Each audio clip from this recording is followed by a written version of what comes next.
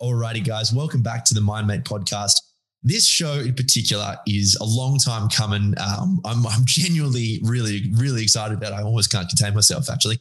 I'm sitting here with Margaret Ross. Marg, how are you? I'm very well, and it has been a long time. We've been trying to do this for months, if not over a year. So good to finally connect and chat. I know. Look, COVID has probably done that for lots and lots of people out there. So I don't think that you and I are alone in this. We actually had this plan to do it in person in the beginning, but then I moved out to the sticks. Yes, you did. Do your listeners know where you've moved? Yeah, well, I've moved about an hour east from Melbourne, so we're in Warragul now, and we love it out here. It's just beautiful. You said you're from the country as well, hey? Originally, yes. So, but other side, kind of Grampians region, small country, Wimmera area, and grew up in a very tiny place. Yeah, tiny. So then country girl decided to go to uni, and I've been here ever since. So, but I kind of live in the hills surrounding Melbourne. So, beautiful. That's a fresh area. So I'm kind of a country girl again. Yes. Kind of. Yes. Yeah, it's good to, maybe not everyone will resonate with this, but having that balance, for me, out here is just city enough that I have access to, my little pleasures and whatever I need, but just country enough so that I can still see the stars at night. Oh, yes. Now, in one, you've just summed it up perfectly. You can have a degree of anonymity if you want, because you're close enough to the city, you can kind of do all that stuff. But also you've got, nature at your doorstep, and it's beautiful, and you can see the stars, and So I completely understand. Yeah, it's huge. It's huge. Now, look, I came across you, Marg, because I was really interested in psychedelic research for therapy, for anxiety and all this. Yeah, there's a lot going on in the US and in Canada, as you were actually telling me before the show. And I think even in Europe as well, this is gaining a lot of traction, but I wanted it to be at home, and I wasn't seeing a whole lot until I came across you. So why don't you give the listeners a brief introduction as to who you are and what you do, because they're not always the same thing, of course, but and then how psychedelics kind of fits into all this. Sure. So I'm a clinical psychologist. I work at St Vincent's Hospital in Melbourne, and I work specifically in cancer care and in palliative medicine, and have done for, nearly over a decade now. So, and then probably the last 9 years at St Vincent's. So I'm just trying to think about where it all sort of intersected. I guess for me as a clinician, I'll talk from there, and then I'll move into how it kind of all connected into psychedelic medicine. But dealing obviously with my patients who have terminal illness, I tend to largely work at the end of life. And there were people that just weren't responding to our usual treatments. So, our usual treatments being medication or being talking therapies or creative therapies and so forth. And some did, but there were some that really didn't, and they were just they were terrified and really distressed. And it was quite. I use this word all the time, and it sort of feels like I'm flip, but it was heartbreaking. It's heartbreaking for the staff. It's heartbreaking for family. Because you just feel so helpless. There's really nothing that can really touch this. We try and get around that person, but they really just suffer this psychological and existential anguish that we just can't access in any way. And it really robs them of that precious time that they have got left with their families and loved ones. So I was looking for emerging treatments, definitely. But I had heard about what was going on in the US, and with the psychedelic research renaissance in 2016 in particular, there were 2 papers that were produced by Johns Hopkins and NYU. And if any of your listeners have heard or followed any psychedelic medicine, they'll know who Roland Griffiths is. He's a big guy now. And I think mentioned also in, I've drawn a blank. What was the guy that, the journo, Michael Pollan. Oh my gosh, how could I forget him? Yeah, it's tough. I went and saw him live actually, so that's his name is etched into my brain. But yes, he's lovely, and he knows about trial, and he's a support. It was wonderful. So he dropped his book at a very opportune time as well, I have to say.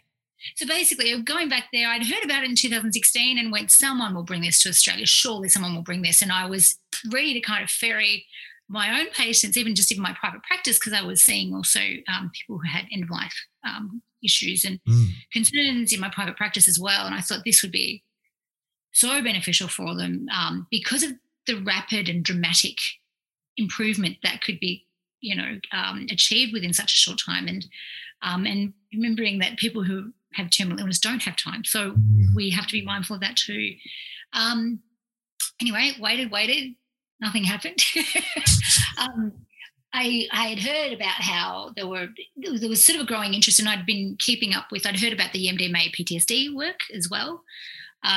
So these were big things that were happening in psychiatry. So you couldn't look away, and you're like, "Oh, what's going on here?" And it was really exciting. So I'd signed up to go and see Rick Doblin came to Australia, who. Again, if your listeners know, he's the head of MAPS and been championing MDMA as a therapeutic agent for about, since 85, I think.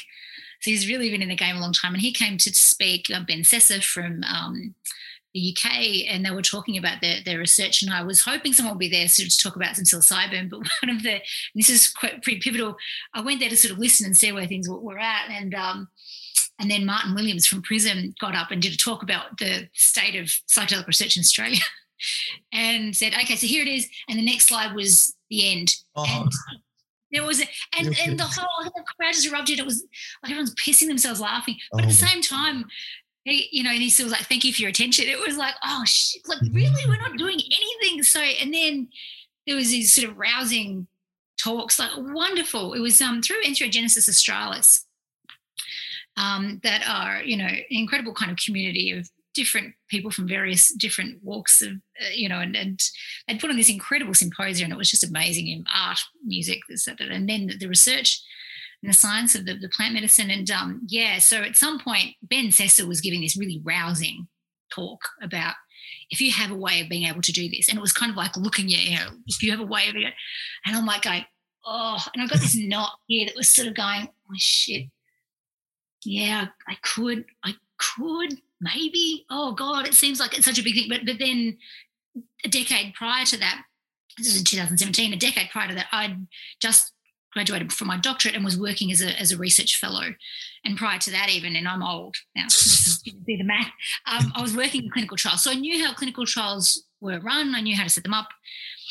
But I'd left that behind because I'd really missed all my clinical work. So then all of a sudden I went, all right, I'm going to give this a go.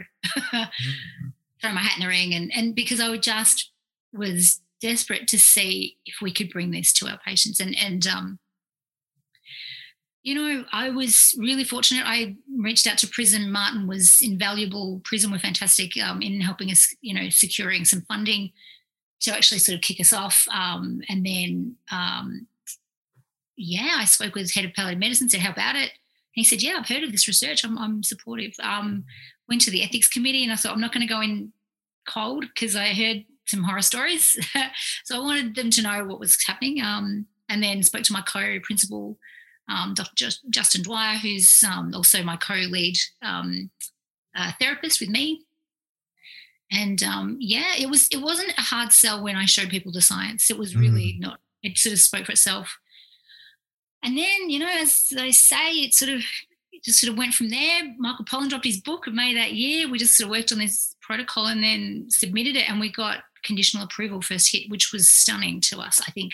But in saying that, you do go on the shoulders of the people that have come before you. And I really, hats off to all the people who did all the pioneering work again, in 90s, 2000s to get it where it was. It just made our job that much easier. Still was difficult terrain, but it's we just didn't get the pushback that we thought and had anticipated.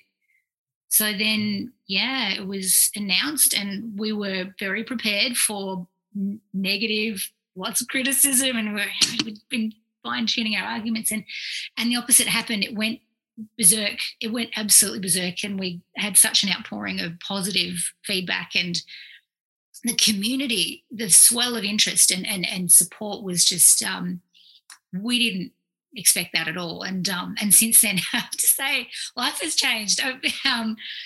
Daily getting inquiries from people who are interested as researchers, as patients, or people who want to access this, people who want to volunteer, who want to come and learn with us, and venture capitalists. Wow. So yeah, it's just been phenomenal how this has really tapped into our psyche, our cultural psyche. And I think, it was a really interesting indicator, like a litmus test of how our cultural psyche has shifted now into a space where we're much more embracing of psychedelic medicines and compounds.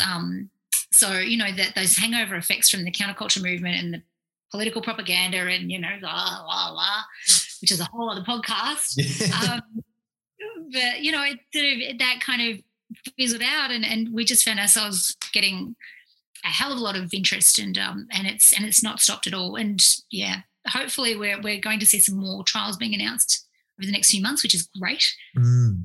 So this is good news. It's an amazing story, I think, and especially what you see in response to the counterculture movement in the 60s and early 70s, perhaps even. Well, I think Albert Hoffman was doing it even earlier, but you basically it all gets pushed underground because it's all made illegal. All these people grow up, but they're incredibly open-minded now. They've had these incredible experiences, completely changed the course of their lives. They have children. They're raising their children in very, very different, much more progressive ways because of the experience they have when they're young. And then now when all this research is coming up again and science is really almost cementing some of the positive benefits of it, all these people are coming out now with and the rise of social media and technology saying, hey, yes, I'm all for it. This is amazing, So it's incredible work. It's incredible work you're doing. I actually have a question before we get into psychedelics. What drew you to working with terminally ill patients? Because that is a lot of weight that one has to carry, and that's not a direction that not every kind of clinical psychologist goes down. So I'm just interested in what drew you there. Yeah, sure. Oh, wow. Thank you for asking. I often think our terminally ill are sort of underrepresented in lots of ways. So look, I think it sort of, I guess, here's another podcast for another show. We'll have to get you back on. Look, I think I lost my nan, my maternal grandmother, very young, and she was very dear to me, and I lost her at a fairly formative age, I think. So kind of made me interested in the concept of dying. And funnily enough, and because I'm from a small country town, it was fairly, and sort of older sort of ways, I guess more conservative ways of is very different now, but children were very kept away from death. And that made me curious about it from a very young age. I didn't understand why. And I felt, gosh, so wouldn't they be lonely? Why are people staying away from them? So this is my 7-year-old, 8-year-old brain going, why would you, you don't leave people alone what if they're scared? So and then honestly, those questions kind of stayed with me and haven't really left me. Then, I guess doing my doctorate, I lost my mum. So she had a respiratory illness that ultimately she succumbed to back in 2005. So, so I guess I've had those sort of experiences. And I guess, you speak to anyone who's in palliative care or even in cancer care as well, we've all got I guess, not only a professional but a personal degree of acquaintance with death and dying. And for some people it's like, okay, yep, I don't want to say that again. I don't want to touch that again. That's too scary or whatever else. Whereas I think for me, I was like going, but I'm kind of intrigued by this. This is such a rich and privileged time to sit with people at their bedside and talk to them because it's completely stripped of frog shit. Yes. It's wonderful. If you sit with someone who's at their deathbed and they tell you their stories and reflect on their life and you go, my God, this is like, what a privileged position to sit here and to hear their advice. I was going to say, what are some of the lessons? Yeah. Oh, yeah. Oh, there's some brilliant ones. Surprising ones too. But I think, the idea of people tend to regret what they didn't do more than what they did do. And again, this is just sort of anecdotal from those sorts of, those, I've seen so many situations where people kind of had, worked hard all their life, sacrificed, thinking that they would be rewarded with this great retirement only to be rewarded with diagnosis. So sold the caravan, couldn't get the refund on the big trip planned. And so they're going, do it now. I don't know how many people I had look at me in the eye and say, do it now. Wow. I've had people, say to me, go to Japan, go to this place in Japan, make sure you do this, make sure you do it. It's just so, desperately going, please just live. And their eyes just desperate to sort of have those experiences. Just even if you can, sit with somebody and give them a life review. Yes. And just go, tell me about your life, tell me what you did and all that kind of thing. And I've heard the funniest stories. I've had times where we've been in tears of laughter. Oh my God. Pouring out of it. And just such incredible moments as well. And like I obviously don't want to labour the point because obviously we're so good to talk about psychedelics. But I remember one woman who, and I think this was the biggest lesson for me, and I will never forget this woman, who had a very strong family history of cancer in her background. So knowing this from the outset became, vegetarian, didn't drink alcohol, didn't do any drugs, just lived this absolutely puritanical life of restriction and got a completely different cancer anyway. Oh my God. And wow. Was young. Yeah. And I remember we had this beautiful woman who I love. She used to work at the hospice, and she was one of our personal care attendants. She was a tea lady. She'd come in and she had this beautiful, array and this thick accent. Anyway, we're having this sort of heart-to-heart discussion, and this woman is only maybe weeks from death. Cancer's through her body. And again, as I say, she's young. She's quite a young woman. Anyway, we hear this knock, knock, knock, and the woman comes in and goes, darling, you want a cup of tea? And he said, yeah. She said, you want chocolate cake? And she stopped and she looked at me. She said, I've never had chocolate cake in my life. Whoa. And I went, what? Now's a really good time. Now's a really good time to start. And so our beautiful tea lady cut this enormous chunk, huge chunk. Oh, you're talking about someone who's never had sugar, who hadn't had all these things, and then had it. Now, I don't know if anyone's had this experience, but I saw someone have a chocolate cake for the first time in their life. Amazing.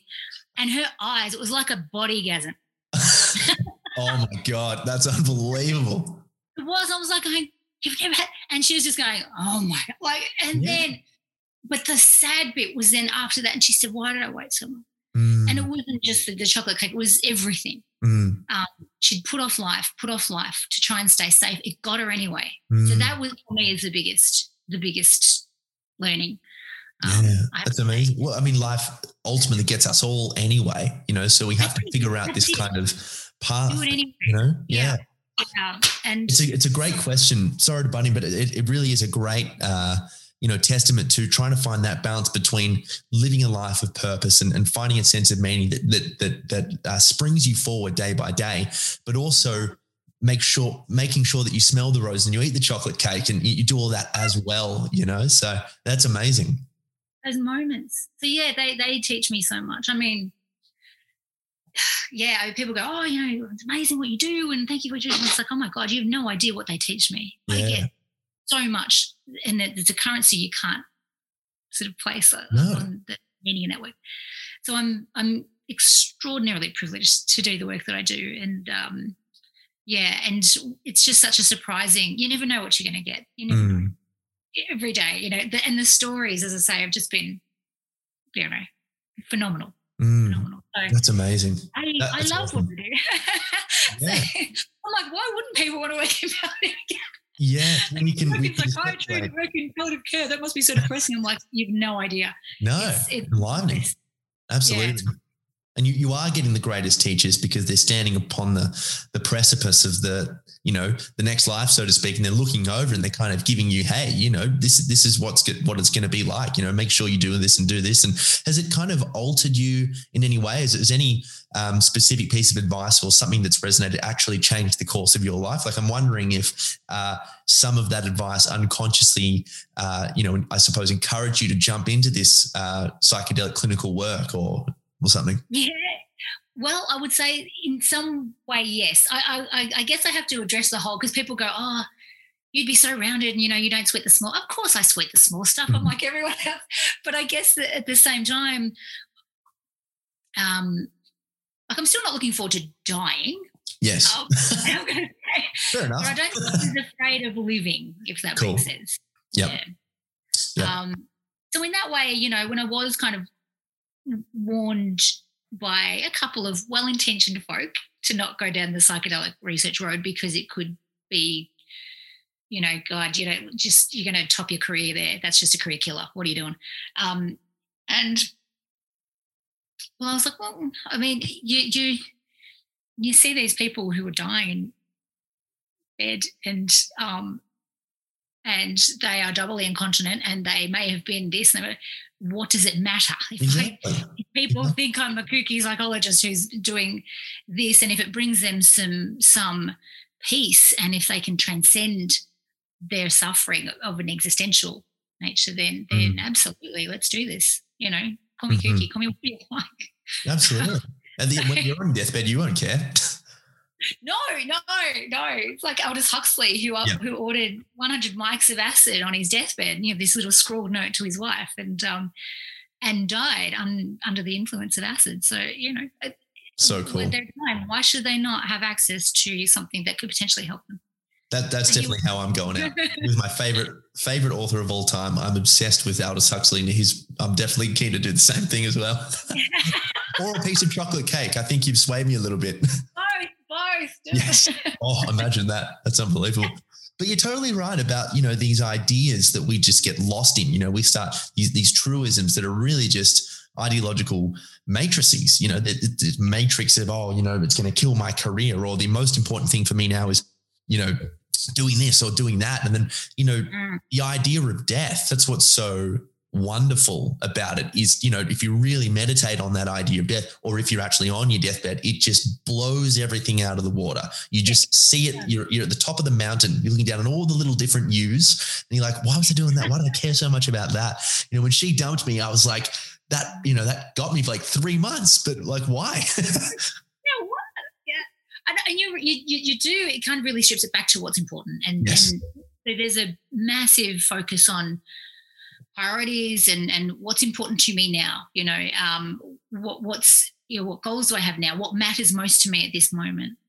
And there's a lot of meaning making and legacy work and all that kind of thing that people can do. And, but everyone approaches death differently. So, and look, they're very privileged positions when I can work with people who are ready and they have faced their mortality, and to watch them kind of navigate that and how they orient themselves to death is amazing to watch that. I think for me, it was about how can I help the ones who aren't able to do this, who are not ready, who are terrified and just really anguished by the concept of having to say goodbye to everybody. And in particular, depending on when illness strikes you, because if you've got little ones that you're leaving behind, or you feel ripped off, I mean, there's so many layers to it. But and I went, we need something to help access, because it's so difficult to access that really visceral terror of anxiety, death anxiety in particular, which is, arguably the root of all anxiety. Yeah, totally. So I think the only, well, not the only thing, but I think the only thing outside of a fairly intensive type of spiritual practice like meditation or breath work or really intense sort of yogic regular spiritual practice, psychedelics is the only other thing that I've ever seen come close to accessing that. And it happens in a way that I don't think anything really else in psychiatry can. Yes. I mean, I'm biased, as the listeners know, but I do tend to agree, because I think, that idea of death anxiety, the death of the self, prior to having really looked into that abyss, it's very much, well, I'm going to die. But before answering that question, these kind of transcendental practices, psychedelics, breathwork, as you mentioned, they really help you decipher your own definition of I and the who and, and what all that is, those very deep ideas, so when we really start to look in there, like, who am I? What is actually dying? I know that's kind of like an esoteric idea, I suppose, but when I die, like, what is dying? Who, it's so, who is it that dies? Exactly. Yeah. So these are big things. I'm actually just wondering. I know I'm really harping on this idea of palliative care and death, but I think it's a really good precursor before we get into. That's my hustle. You go for it. Like it's refreshing to have someone who wants to talk about death. Yeah. So I can talk about it all day. Yes. You're not making me uncomfortable at all. I don't know about you, Liz. No, sure. Look, one of the best things that my mum did when I was growing up was she was always happy to talk to me about death. She never sugarcoated it, and it was I was really frustrated in the beginning when I first learned that I was going to die. I was like, "What? This is so cool, though. Like, how does that make any sense? I've just become a person." But then conversations and learning more about I believe it's probably the most important topic to consider because it adds. The perfect contrast is, okay, how to live life, knowing that that's actually going to happen. But I was wondering how your clinical approach changes to dealing with people that are on their deathbeds, because I've got a counseling background, but I can imagine that dealing with terminally ill patients, you're not just kind of going off run-of-the-mill anxiety and grief training. It's a different ball game. Is that true? Yeah, to a certain extent. I also just want to say how wonderful is it that your mum gave you that space to talk? Oh, she's great. I love it. This is what we want. And I guess hoping that coming from that kind of upbringing where you couldn't talk about it and it was sort of, don't talk about that. Kids don't go to funerals. Yes. Don't talk about it. Even what kids don't know, they make up in their minds and it can be very scary for them. But so to have as a little one, even though that was confronting for you. Yes. To go, damn, I just got here and I just made sense of it and now I've got to go one day. I know. So, but to be able to talk freely about that is a wonderful gift your mum gave you, and I really hope that is something that we offer our next generations to come. Totally. And not sugarcoating it either. It's like, we're going to die, but don't worry, there's heaven and, you'll be fine. It's like we want to be real. Yeah, yeah. And I think that is a gift. That is a real massive, because then it does shape you, and how you kind of live. This is a slight segue because I know I've got your questions are sitting there, but that's fine. There's a really lovely, I can't, it might have been, I'm going to say Pema Chodron, but I don't know that it was. But someone talked about this idea about death living on your right shoulder. As I gesture to my left. just out of your line of vision, but it just sits there. But how important it is to kind of bring it forward so that you live anyway, and knowing that that's coming. So that's probably how it's impacted me personally from doing that work. But to go back to your question and about how it is a little different, there's a wonderful writer, Kenneth Docker, who talks about counselling individuals at the end of their life. And it does sort of move from, in therapy, as in your training, you encounter resistance and you sort of try and challenge that. And you've got some movement towards what the future is going to look like and so forth. And I think when you move into someone who has a terminal illness and time is short, I guess rather than challenging resistance to the idea of death, we have to develop a very different relationship to it. Because as Irvin Yalom says, it's kind of like staring at the sun, looking at death or facing one's mortality. And we tend to move in and out of confrontation with our mortality. It can be too hard to look at it too much. We have to look away. The goal being that we can actually look at it and sustain our gaze with it, but not with the sun, of course. Don't concretize it. Analogy has ceased, everyone. Analogy has ceased. Yeah, don't do that. Yeah. But I guess, when we hit resistance, it's okay, because the idea of, annihilation of the self, that's enormous. If we think, when I do talks, and I'm teaching or with people who are moving into palliative medicine, if you think about when you lose someone, that's hard enough. You losing that person, you're grief-stricken. You think about what that person will lose every single relationship they've ever known, existing previous, so all the roles they've ever played in life, all of their experiences, the smell of rain, which is raining right now, a good glass of wine, the beach, walking on sand, all of those beautiful, they're about to lose everything. That's enormous for our psyche, hard to take. So we have to look away. So that's okay. So when we get that kind of resistance in this phase, therapeutically, what you do with that is that's okay. You respect it. That's okay. You can interview it. You can, in some way, engage with it. It's not uncommon for me to speak with somebody who is, they've been told they have, stage 4 metastatic cancer.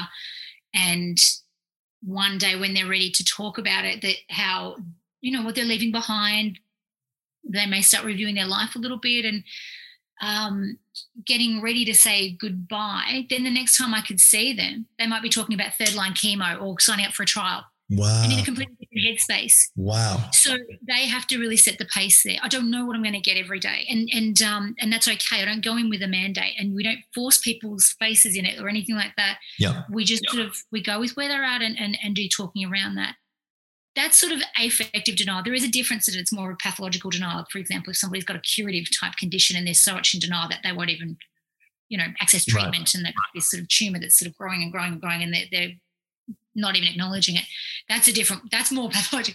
Yes. You may need to get in there if you can. But the affective denial, people will move in and out as they do, as they confront death. And as I'm saying that, there's this booming thunder. Yeah. Yeah. It's raining here. It's just not raining here now. It was. We're not too far from it. So, but sorry, it's just quite, it's like talking about death. And yeah, exactly. Don't talk about death. This is God. Yeah. Oh, no, talk more. So, it is a different one. But Kenneth Docker talks very, very explicitly about what it is, and also tasks of the terminally ill. They have to say goodbye. They're letting go. There's the unfinished business. And in some ways, that was an interesting side effect that I think that we're starting to see emerge in the psychedelic work, funnily enough, because people's reports, even in the Johns Hopkins work that they did in 2016 that they published, there were, I think, a number of instances where patients had reported being able to deal with unresolved relationships, even if they had been with someone who was deceased, and which gave them a sense of peace and forgiveness and, it's some kind of reconciliation so that they could let go, which is an enormous gift. Massive. I have to say, as a clinician, seeing so many people quite tortured by unresolved relationship, there's an enormous gift in that, I think. So I'm very keen to see what our work can offer people, particularly in the terminal phase, in that regard as well.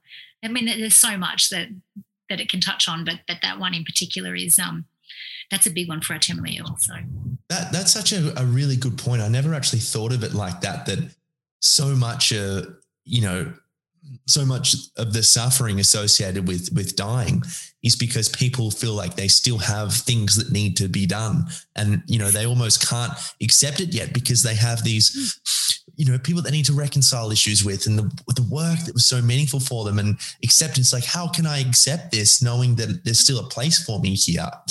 I never thought of it like that. That would be really tough.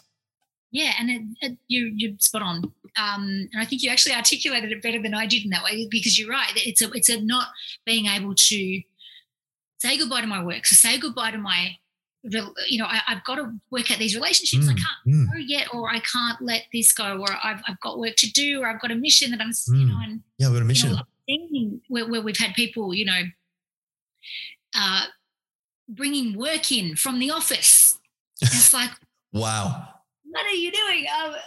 But they're desperate to make sure, so, partners at the law firm have come in going, you sure you want to do this? And, putting on the desk, and they go, no, I have to. And it's so important to them. So they, but then,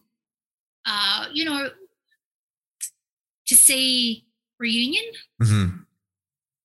which is fantastic. It's a wonderful thing to sort of see, when people haven't been so well acquainted, and then they can.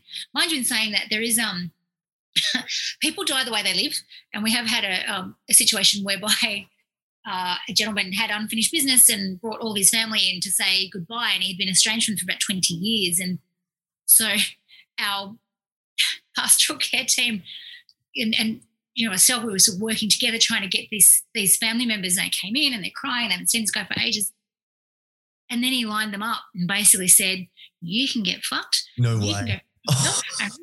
And we were just like going, oh my God. And I was like, what have we done? What have we done? But for him, that was it. And then he died 3 days later. That was him. It's sort of way that he had to, that was his, and we don't know what happened. There was lots of reasons that he had for this estrangement. But it can manifest in lots of weird and wonderful ways. Thankfully, that's not usual. Yes.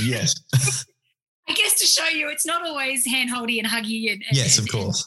It can be kind of sometimes a bit fractured and a bit prickly. So, Wow. Yeah. That's I know. unbelievable. What a way to go. I know. He just lined them all up and went, right, you can. Yeah. And it was worse. I mean, I've diluted the language. It was live. Yeah. It was hysterical, but not hysterical, but it was like, oh my God. It was unique. He said what he had to say. Yeah. Anyway, I digress. But I guess something about that hold of the unresolved, an unfinished business, that is this really pleasing side effect that has sometimes been reported in the previous studies with patients. There's a documentary called Towards a New Understanding, and it interviews Bill Richards, who I'm more than ecstatic to say is one of my mentors and very dear to me. His son Brian, who also is, I think, in the documentary, and is also a mentor and friend of mine. And they talk about their experiences, working with patients who have cancer and with psilocybin, and they interview some of the patients' experiences. And there's one gentleman who talks about this ability to be able to kind of transcend some of these fractured relationships in his life, and how that was something that was really profound for him. So I think that on that level, and given that the time limitation, I guess they're sort of bounded by this very limited time, is very, very appealing for our area. Yeah. And so often we think about reconciliation as a need to, say this to someone or do this to show that, things have been resolved, but it's often the shame that we're carrying within ourselves, or the guilt that, it's reconciling the holes and the gaps within ourselves. And that's what's so interesting. We can now actually finally, document this kind of stuff scientifically. This is all happening with you here. I know the person that you want to have this conversation or confrontation with is thousands of kilometers away, but take this bit of psilocybin and you have these experiences, and it's just, wow, I can't believe I was holding on to that, or I thought it was this. And, sometimes it is, making those connections and having those reconciliations, but oftentimes it can also be just accepting the shame that we've been unconsciously carrying ourselves. Absolutely. And develop a new relationship to that. Yes. Which is wonderful. So in that way, there's so many mechanisms of therapeutic gain for our patients in that way. And they can develop a new relationship to whatever they were carrying with that relationship that may not be able to be resolved for whatever reason. They're dead, or they're probably not amenable to that sort of a chat, or because we've obstructed it because of our own shame and guilt, as you say. So I think that there's definitely that, but we can develop a new relationship to our illness, to the concept of death, which is the core of it, and have almost a bit of a dry run, facing it, if you like, and can, as occasion really quite profound mystical experiences, spiritual experiences that we're still really just beginning to understand. We've got more neuroscience than ever, and we're getting better at understanding what's going on in the brain, and we know the pharmacokinetics, and we know it's tryptamine, and it can, it's serotonergic, and it can do all these wonderful things for our mood and default mode network. But there's that really kind of profound and enriching experience that we're still really trying to understand, because that's the thing that makes it able to access that really guttural and visceral fear or despair. So yeah, I feel extraordinarily privileged to work with, psilocybin in this therapeutic context. Yeah. So what drew you to psilocybin specifically? Because people are doing work with DMT and ayahuasca and MDMA, and what was it about psilocybin for you? Well, funnily enough, I had actually been considering using MDMA for end of life anxiety because I thought it would sort of, in a therapeutic mechanism would sort of be able to restore a sense of safety of the body in much the same way that, before you process trauma in PTSD. But it sort of had, unfortunately, from a neurotoxic point of view, it was a little bit more risky for our patients, although I'm speaking with colleagues in New Zealand who are about to embark on something pretty exciting, hopefully, in end-of-life care. So that would be amazing if they can get that up. And Charlie Grob actually wanted to do that originally, but I think it had a bit of a stain on its name, if you like, as being obviously party drug. Yeah. And at that stage, they felt that MDMA would be harder to get FDA approval for. So they went with psilocybin and at a lower dose. Psilocybin's probably got a number of benefits clinically, as opposed to, well, I guess let's start with ayahuasca, which is, you start with a big protein spit. So you have to kind of big bird. You turn yourself inside out. And so they're already pretty sick, so we don't want to do the two. DMT's, it's a shorter duration. We didn't know so much about it at that point. Psilocybin, preferable to LSD because that's an 8 to 12 hour window of,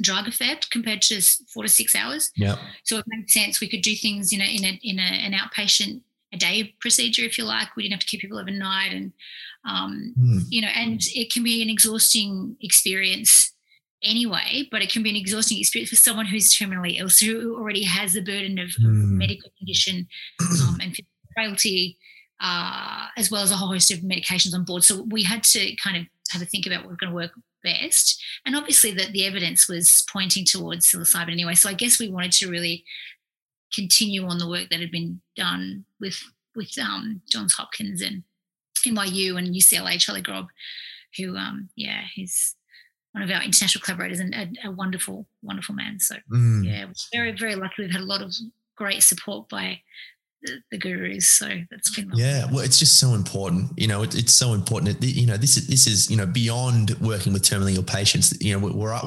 We're kind of opening the door on some of the biggest questions that human beings have been asking since the dawn of humanity. Like, who am I? What happens when we die? You've kind of got two in one there almost. So the only other one that's bigger is are we alone in the universe, I suppose. So, and sometimes people have reported answers to those questions on psychedelics as well. So you're doing probably the most important work anyone could be doing without getting, losing too much. It's big stuff. Well, yeah, I again, just the privilege of being able to sit with these beautiful people at the end of their life, which is such a rich time, actually, really rich and full of meaning. And but then to be able to offer them an experience like this, and and again, COVID sort of stopped us in our tracks. But when we just started last year, and then we had to put the brakes on because of the COVID directives, and it was no longer safe to run it in the hospital at that stage. So we're about to recommence next week. Hooray. Oh, good, amazing. But before that, one of the, I have a dear friend who is a social worker at our Palliative Medicine ward, very seasoned social worker, amazing human, and had and she does qualitative interviews for our study after people have had their experiences before and after each of their doses, and had this incredible interview with one of our participants, walked out of the room and looked at me and just burst into tears. So, and she just said, that's just, that was, just talking about somebody who's got, nearly 30 years experience as a social worker. And just couldn't believe it. Blown. So, we're dealing with something pretty special, I guess, is what I'm getting at. And we know how special this is. And so I hope we can continue the incredible work that's going on in the US and UK, Israel, Europe. I mean, it's just getting so much traction. We're quite behind here. So Israel, they're doing some work with MDMA and PTSD and stuff as well. There's a great documentary, Trip of Compassion. Have you heard of that one? Yes. Yeah. That was great. And I think I had they're on the cusp of something very exciting. I think I chatted with Rick Doblin on, I reckon it would have been June last year, maybe sort of mid last year, and they were just in the throes of getting their studies all had to cease as well because of COVID. And he had just done his interim analyses and showed me on the screen when we were Skyping, and my jaw just dropped. I was like, "You're joking!" And the effect size was something like nearly 90%. It was 89%, 89 points. Insane. 90%. And you just go, what? So I wouldn't be surprised if MDMA for PTSD will be an approved medicine, I would say, by 2022. Oh, that's amazing. I've got to take that from the podcast and put that in the social. That's awesome. We won't do it, but that is cool. I'm not saying for sure, but I think that if they stay on track and they're able to do that, I imagine it would be an approved medicine in 2022. That's amazing.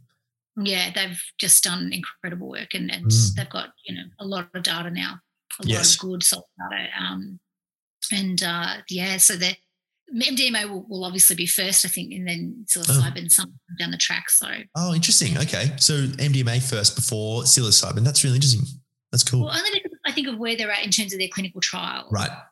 So they're at they're completing their phase 3. Oh, yes, phase 3. Basically, when you do clinical trials, it sort of, starts at, preclinical, phase 1, phase 2, phase 3. Phase 3 is when you do lots and lots and lots of people. So it's kind of where you pressure test your medications. And if you've ever seen a little pamphlet in those boxes of antibiotics or whatever that your medication you've got, and it says these are your side effects, and this has commonly happened to 10%, blah, blah, blah. This phase 3 kind of data will inform that kind of stuff. So your side effects. It's not it shouldn't be taken with this, or it's not good for people under whatever age. So you get some of that data there. So I'd say it will move pretty quickly. Wow. Once they wrap their studies up. Wow, that's amazing.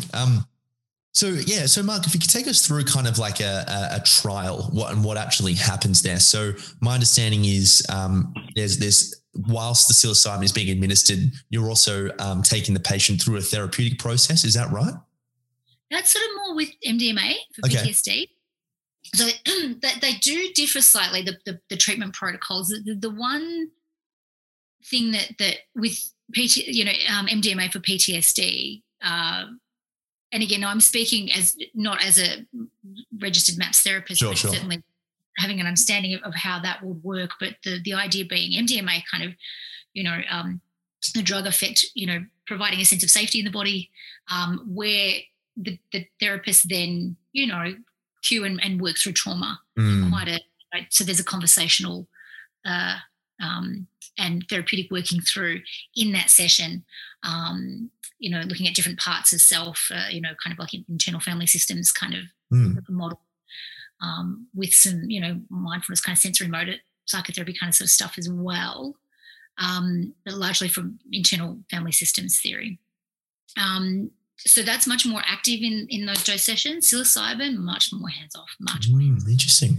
We need to get out of the way of the process that's happening for that person.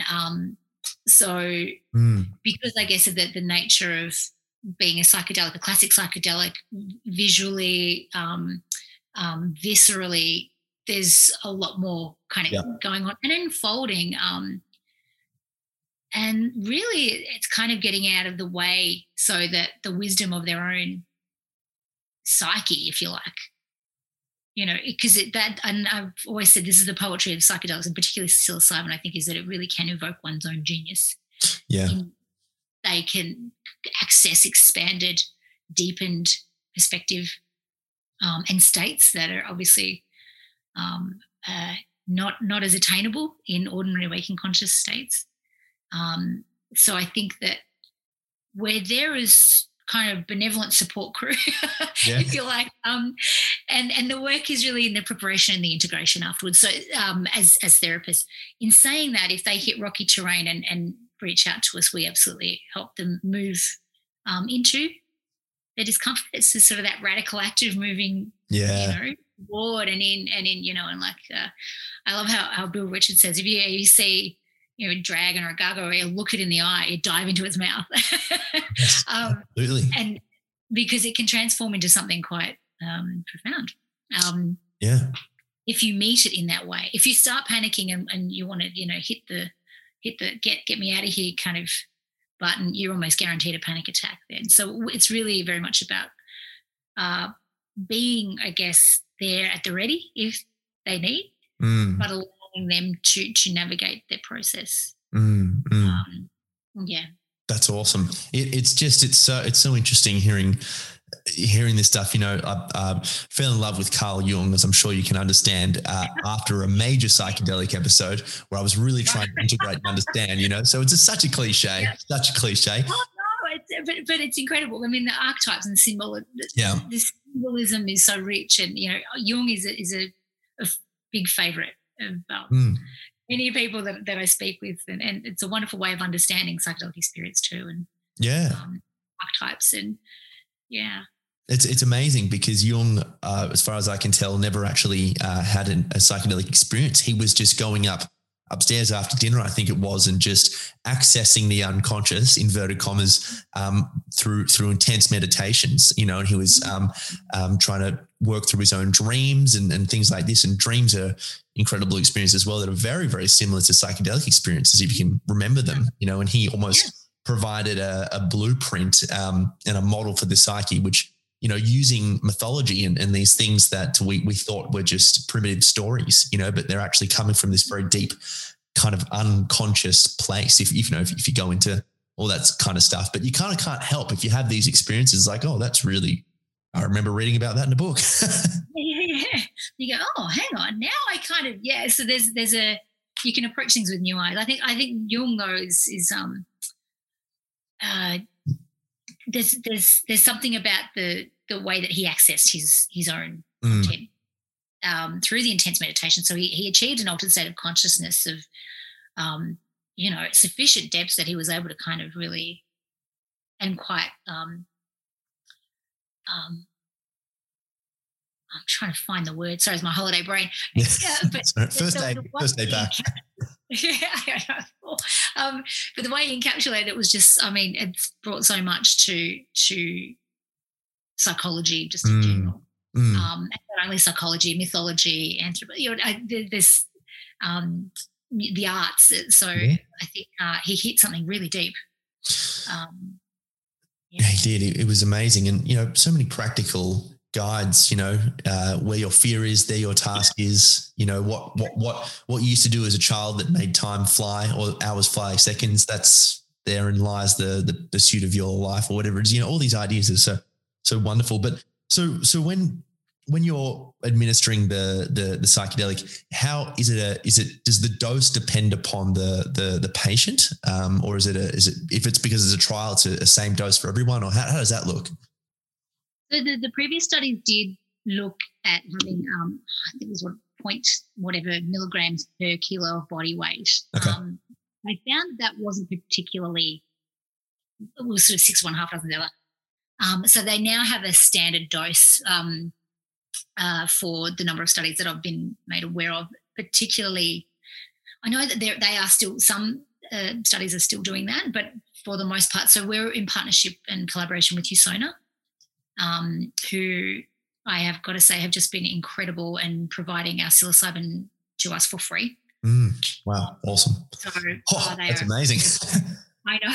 Your listeners will jump onto that one, I think, Marg. Not everyone. If you're doing clinical trial, because you just want to have a go. But so they just decided they were going to do a stat dose, 25 milligram. Okay.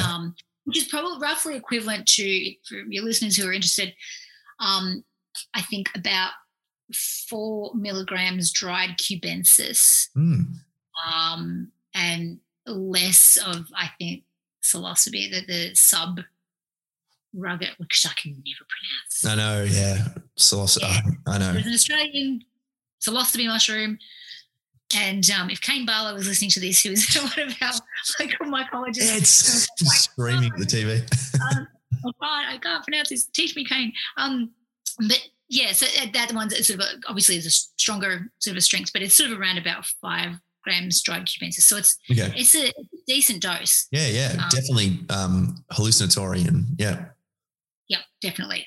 So, and again, that was kind of decided upon as being the sort of the sweet spot for some of the trials that depression, and certainly for ours.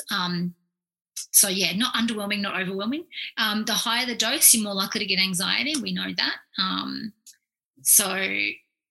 But also the higher the dose, you can kind of more likely to get a mystical type experience as well. So we're sort of just trying to find that sweet spot, and that seemed to be it. There are studies looking at forms of addiction over in the US. I think one's looking at cocaine addiction, alcohol addiction, and they do have higher doses because just because of desensitization of receptors. Oh, yes. So they've had to sort of titrate up doses for various populations. Because there is psilocybin does have an effect on the dopaminergic system as well as the serotonergic system, doesn't it? So people are addicted to cocaine or whatever, that the receptors would be desensitized, as you say. And yeah, a little. And so I think what they were sort of, I think, mindful of is that they would have this experience that just wasn't touching the sides in some way. So it wasn't enough to sort of promote therapeutic change. So yeah, I mean, it'll be interesting to see how the studies inform how treatment's going to be, I guess, managed. Hoping we can continue to have good results and safe results and present that to the FDA, and then TGA kind of listen to the FDA. So then what they kind of says is okay, it tends to happen here as well. So yeah. And what are some of the results that you're seeing, some of the studies that are coming back with this data, some of the overwhelming, evidence in support of this kind of thing? Maybe you could talk about 1 or 2 studies perhaps that really kind of blew your mind? Look, well, I guess I keep going back to my own sort of era. Yeah. The John Hopkins, so Roland Griffiths and Matt Johnson and, Bill Richards, Byron Richards, the crew who were working at Johns Hopkins doing the cancer studies was just phenomenal. I think they took through around 51 participants. And just the fact that they could achieve such rapid, dramatic improvement in depressive symptomatology, anxiety symptomatology, and then have this maintained at 6-month follow-up. After, they did a high and a low dose, sort of a 2-dose session kind of a situation, but the dose was that low, it was sort of fairly negligible. In saying that, microdosing and so forth is probably going to show us that has some sort of therapeutic effect as well. And NYU, who were doing what we're doing, which is similar. So they used psilocybin versus a placebo called niacin. Which gives you a big flushing response. So if you're psychedelic naive and you have this big flushing experience, and they go, hang on, have I got the so our first dose session is you can either get the active psilocybin or you may get the active niacin. So you'll get a dose of vitamin, if nothing else. But then, and we run the session just as we would if you were having psilocybin, but then several weeks later we followed people up, and then we offer everyone an open label dose of psilocybin. So that means the second dose, everyone gets psilocybin. Right. Because that way, the tricky thing is when you run a clinical trial, you have to demonstrate, because the placebo effect is so strong, as you understand, the gold standard is to do a randomized controlled trial that's blinded, so that the participant doesn't know what they're getting, and also the people who are administering it don't know what. Wow. So it's double blind. So it's double blinded. So we don't know either. So we pick it up and we're like sitting there watching the participant going, do you think they've got it? Yeah. On the dose day where it's a randomized control. So the first dose is a randomized control dose. Okay. And then we follow people up for seven weeks, and that then indicates, and we can show the FDA and TGA. Okay, so they got, once it's all unblinded, okay, placebo, so we can show effects after 7 weeks. And that's the way that you demonstrate if, medicine is efficacious. Yes. And it's not just placebo. And so, but then because we didn't feel right about people not having that experience of, psilocybin, they're terrified and they're suffering and like, oh, sorry, you got the nice and see you later. Thanks for coming. Yeah. Didn't feel right about that. So we put on an open label extension phase on top of that. So then everyone had the opportunity to have the full treatment. And even if they had it the first time, they can still have it the second time. And now we can sort of determine whether 1 or 2 doses is more effective. Yes. So there's a little advantage to that as well. So, so we kind of borrowed that from NYU.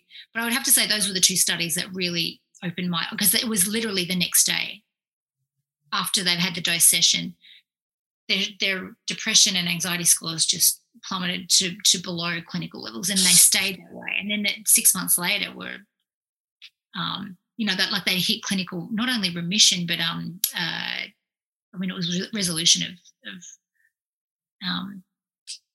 it was remission of depression and remission of anxiety.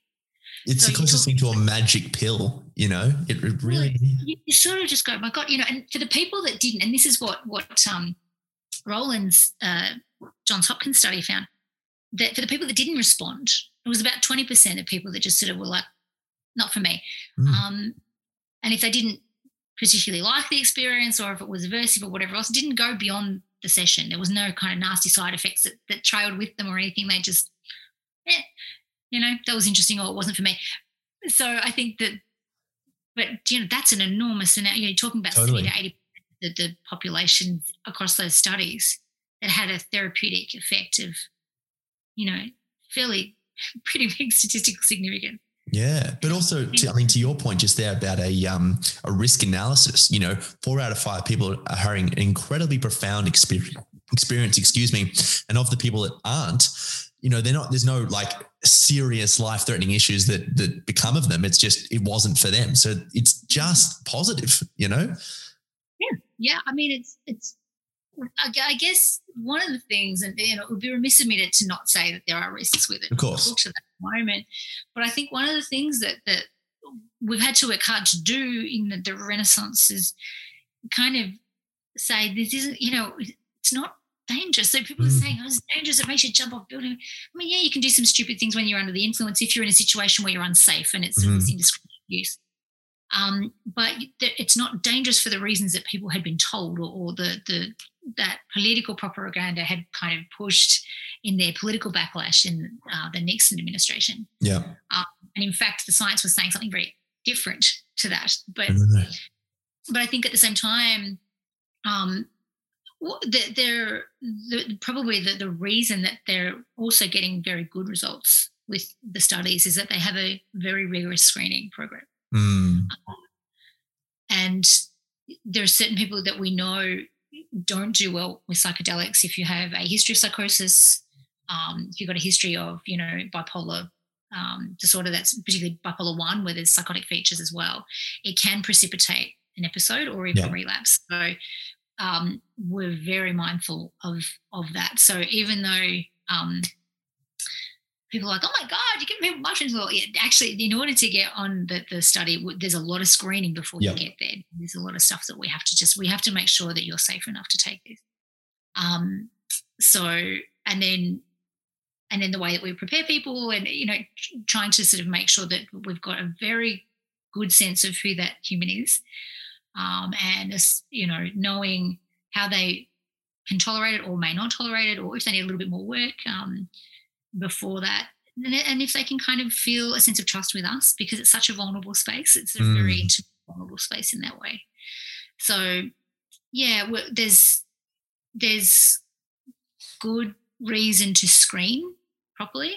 But I think if you do that, you're much more likely to have, a beneficial outcome there. So. Yeah.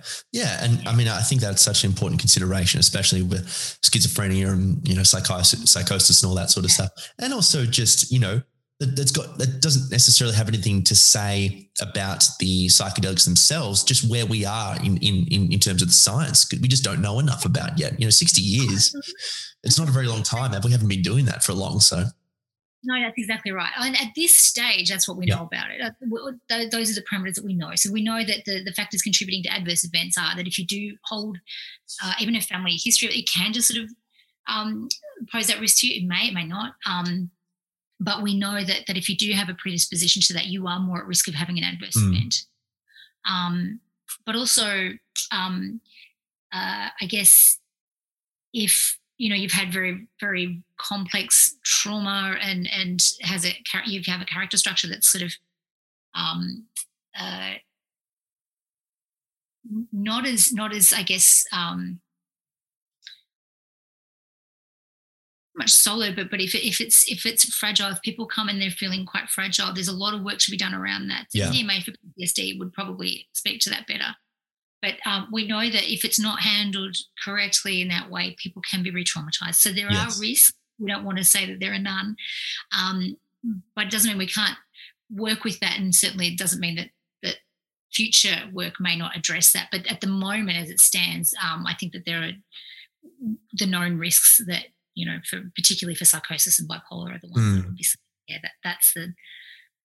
those are the ones that they would be saying not at this stage. Yes. No, I see. I think that's actually a really good point. And, to kind of backpedal on my previous point about the whole magic pill thing, that's a classic human idea that we want the thing that's going to fix us straight away. But so often that the integration is necessarily gradual and progressive. And, to bring it back to Carl Jung, one of the things he said was be aware of wisdom that you haven't asked for. And if you step too far into the unconscious or whatever it is without taking the time to cultivate a sense of self and a necessary protection against that, as you say, you could be re-traumatized or you can be blown out of the water and drown in those oceans. So I think that's a really good point to, people are like, oh, the clinical approach is so outdated. So it's so slow but like sometimes that is necessary, a slow kind of gradual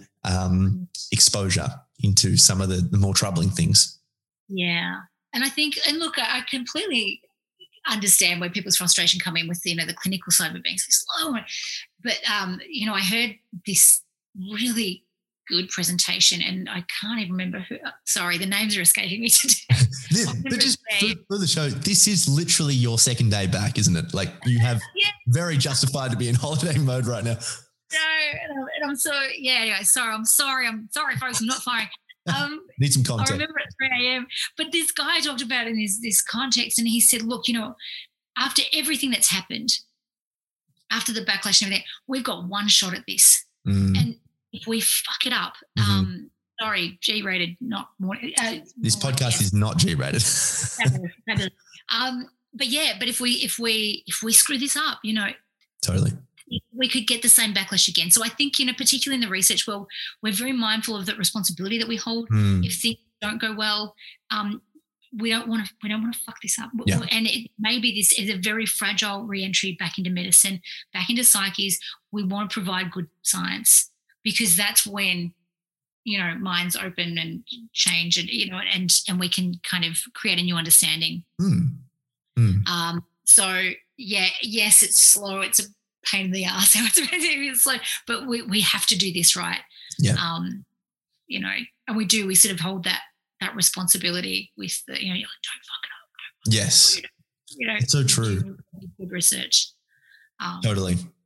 Totally. It's something, that people probably wouldn't be able to see the political analogy there, but I would classify myself as a progressive conservative.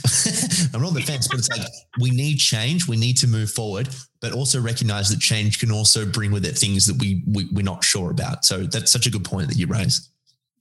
Yeah. And it's we're more likely to do it if we do it kind of slowly and we're more likely to get kickback if we just go. Everyone have drugs. Everyone check out mushrooms. Well, hang on. Yeah. Because, bring your own mushroom to work day. I'll just bring some shiitake, I think. Exactly. And I think, this is the problem. We have one bad experience where somebody does something under the influence or what have you. It hits a headline, and then all of a sudden we're back to square one. So there's a lot of concern around that, I think, in lots of circles as well. And so we're doing our best to kind of get good science, understand how we can optimize this as best as we can for various conditions, and just understand it a bit more as well. I mean, it's such a mysterious compound. I mean, psilocybin as a medicine is fascinating, absolutely fascinating. It's and I still don't really kind of understand fully what it is we're actually doing here. Yeah. Yes, we've got makes two of us. There's some, there are mechanisms of action that, yes, we understand, and we've got language for it from a neuroscience point of view and from a, psychological, psychiatric, but there's just so much about this that still surprising to us. And so that's the beauty of it. It has me absolutely bamboozled at times, and I want to understand that. So as a researcher, as a clinician, I'm like, I'm going to try and figure you out. But at the same time, not lose the poetry of it. I'm very mindful, and I've spoken about this before, of holding a cultural responsibility here. This is an ancient medicine that has been used for, centuries. So build a modern medical protocol around that. Okay, so we've done that. But, I want to do it justice, the work that we're doing. I really love that you said that. I think that's so brilliant, because I think, I think that's so awesome that you said that, because so often science can reduce some of the poetry and the romance, down to, this is what's happening in the brain. But the experience itself is so profound that explaining it in those terms just does it almost harm, Yeah, absolutely. And we lose the essence of that. We don't want to intellectualize it, dissect it to the point where it's just, you don't want to lose the profundity and there's something really sacred about those experiences for people. Things that don't, the words just don't do it justice. It's visceral, it's guttural, it's transcendental. Science has a hard time with that. But I don't want to lose the poetry. If we lose the poetry of that, then I've not done a good job of it at all. It's the reason why I wanted to ensure that we were doing interviews with people rather than just we've got to do the whole gold standard checklist, depression inventory and anxiety inventory. Do you feel this, and how, on a Likert scale, but I wanted people to sort of be able to freestyle in their own words, talk about what that was like, gosh, what insights, what was challenging, what did you go through, that kind of thing, so that they could kind of speak about this without being constrained and because we lose so much richness in our checklists. It's just trying to squash and compress lived experiences into a tick box. Like, come on, are you kidding me? And even words as an interview, that's still kind of compressing it to a certain extent as well. But at least we give them a way of being able to speak to something. Yeah. Yeah. You can't conceptualize awe, and I don't think you need to. You can just live it, and that can be enough. Absolutely. And, it's funny, one of the things that we say to people, and this is part of our preparation and integration with people, is that, and this is quite, it's just part of a protocol that is repeated in a number of studies as well. And we talk about after they've had the experience, they want to tell everyone. Now, not necessarily a good idea. So we have to talk with them quite explicitly about being really judicious about who you speak to about your experience, because it may not be heard with receptive ears or with an understanding. And what they run the risk of is telling people and then having their experience disregarded, dismissed, diminished in some way. That really, that's something that's really sacred and important to them. Yeah. To sort of be mindful of, okay, you know what, if you hadn't had this experience before and you've never had a psychedelic and someone told you all these experiences, how would you respond? Yeah, true. That's friggin' weird or whatever. Yeah. So you may want to share this with everyone, and, you know, you may have this experience where you just, oh God, it was so profound, I have to tell everyone about that. But we're just sort of thinking, have a little think about who you would choose to trust. That's amazing. With, because we don't want them to have that experience of being completely rejected or mocked even. Totally. Yep. Because they might deal in, you know, very, very conservative circles necessarily, you know, just part of their job or, that's such a good point, man. I'm learning so much on this fucking podcast. Awesome. But it's really great. There are so many things that we're talking about that, you know, because I come from a very on the side, but some of the stuff you're talking about, the necessary protocol, the importance of the clinical side of things, the things you like, thought of so much to really make sure that this stuff has every fighting chance of becoming legalized, I think is so powerful. And I think, you know, if someone just went out there and told everyone about their experience, unfortunately, their experience might serve as an overall reflection of who they are, which can be quite harmful. So yeah, that's such a good point. I never thought of it like that. Yeah. We're just, I think, you know, being, I guess, respectful of that person's process and helping them make sense of it, but also in a way that you know, because, oh gosh, you know, the number of people I've spoken to in various ways who've sort of reached out to me from, you know, psychedelic communities or what have you, and talked about how Western medicine doesn't really have a language or a framework for really properly understanding this, and I get that. Whereas if you go and have an experience, say in an indigenous culture, or South America, for example, there's a way of understanding psychedelic experience that makes perfect sense within that cultural context, the way they understand plant medicine, you know, that and they've got, of course, that's what that plant will tell you. That's because plants talk, that's how, you know, they understand plant medicines. We have a very different take on that here. You know, if we, you know, said to somebody, okay, well, psilocybin will talk to you like this. It's a mushroom, yeah. So obviously, you know, we have to think about how this sort of experience enters our cultural psyche, and how some people have trouble hearing it when they don't have that experience or they don't understand it. So yeah, that's a necessary part of that. And I think that, you know, that's something that is really important in terms of the preparation and talking through, and just having a special someone that you can talk with about it. The other thing that seems to be happening, and I think this is probably one of the areas that we'll move forward to in the future, and I would like to see more of this. If you're a group person in that way, they're now doing psilocybin assisted therapy in groups. So people will have their own experience, but then they'll come as a group and talk about it. So, you know, as much the way that, you know, integration circles are functioning right now, that you can really, you know, like I understand that, you know, the importance of group therapy. Group therapy can be amazing, you know, using the dynamics in the room, but to also have someone who gets it. Yes. And goes, yeah. So they're bonded by virtue of their symptoms, of whatever there's going on for them, whatever condition that is, but also by this incredible experience that they're trying to find words for. And it was so arresting that it just was, wow, you know,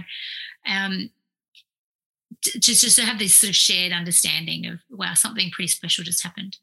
Yeah. Talk with you openly about it and not feel like you're going to think I'm crazy or, oh my God, that's just so weird. And oh my God, you know, how hippie is that or whatever. I mean, there's, so I think there's merit in looking at that treatment modality as well. Yeah, well, I mean, that's a tried and true method. You know, a very classic example is a first-time mothers group where, you know, there are all these women are having these incredibly new experience. They have something growing in them or it's just come out, you know, and you know, having a group full of people who understand where they feel comfortable enough to say things that perhaps aren't socially acceptable, like, oh, don't you just hate it, or don't you just wish you could have your life back, or like, oh, it's a weird thing and mine's not pretty.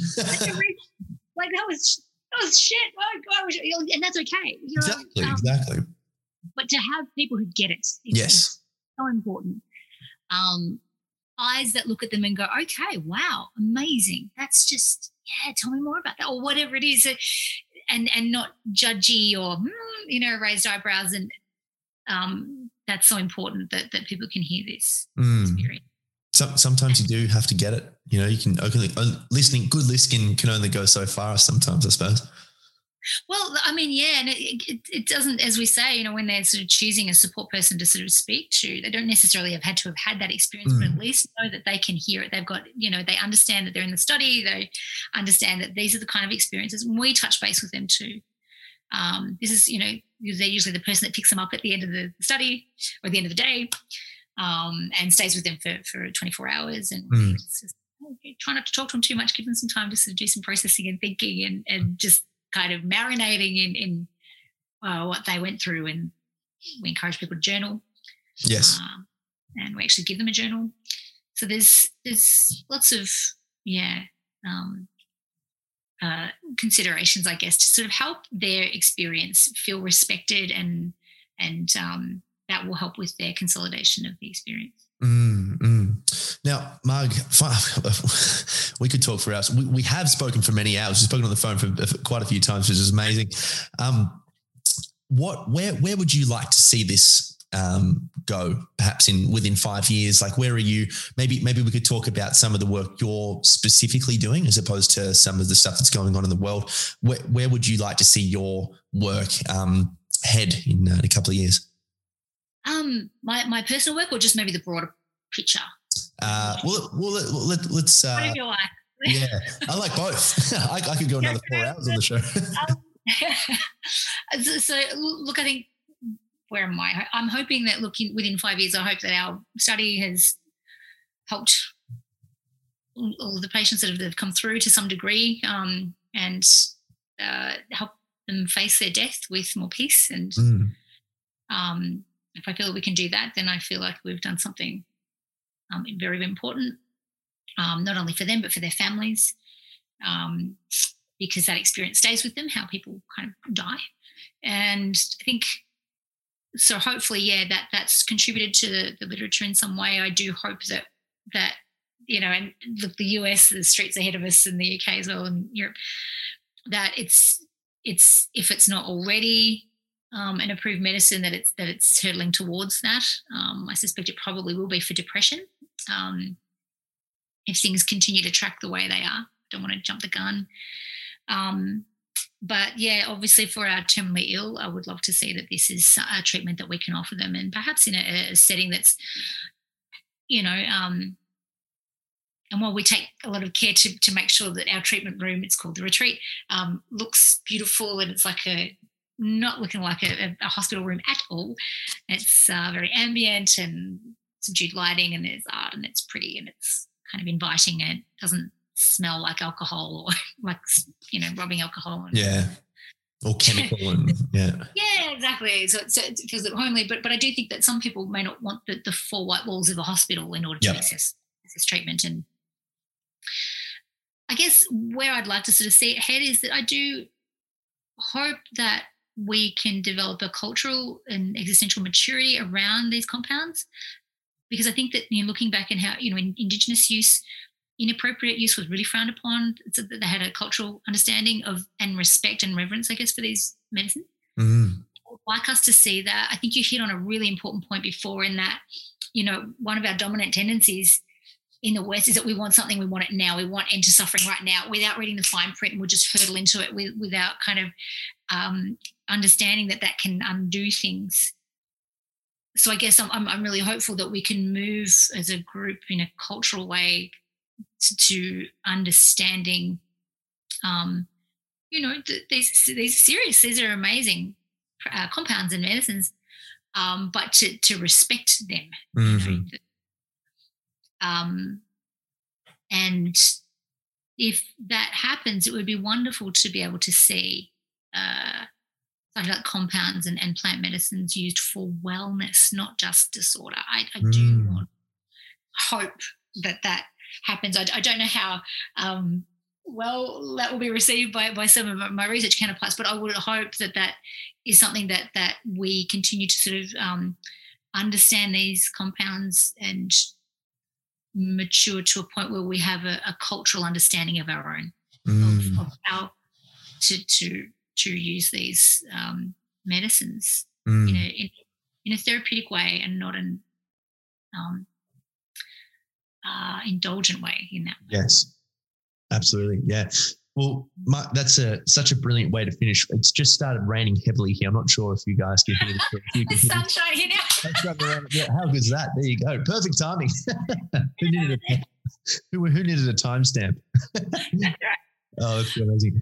Thank you so much I knew, this was just going to be amazing. And I really do, have to thank you so much for putting your hand up and bringing this stuff to Australia, because it's just so important. And it's so great to speak to someone that, is really dedicated to the work they're doing and open-minded enough to, dance on the border between, being responsible and clinical, but also on the other side, having a look at some of the ramifications that this could bring. So thank you so much for the work you're doing, Marg, and I can't wait to chat to you again. Oh, thank you so much. And thank you. I feel like, we could talk for hours, couldn't we? But thank you again. Thank you for your interest and support of our work too. Thank you. How can people support you? Where can people find you? Is there a link that you'd like to give people? Or? Funnily enough, I watched The Social Dilemma on Netflix and deleted all my social. Oh, amazing. That's a crazy documentary, isn't it?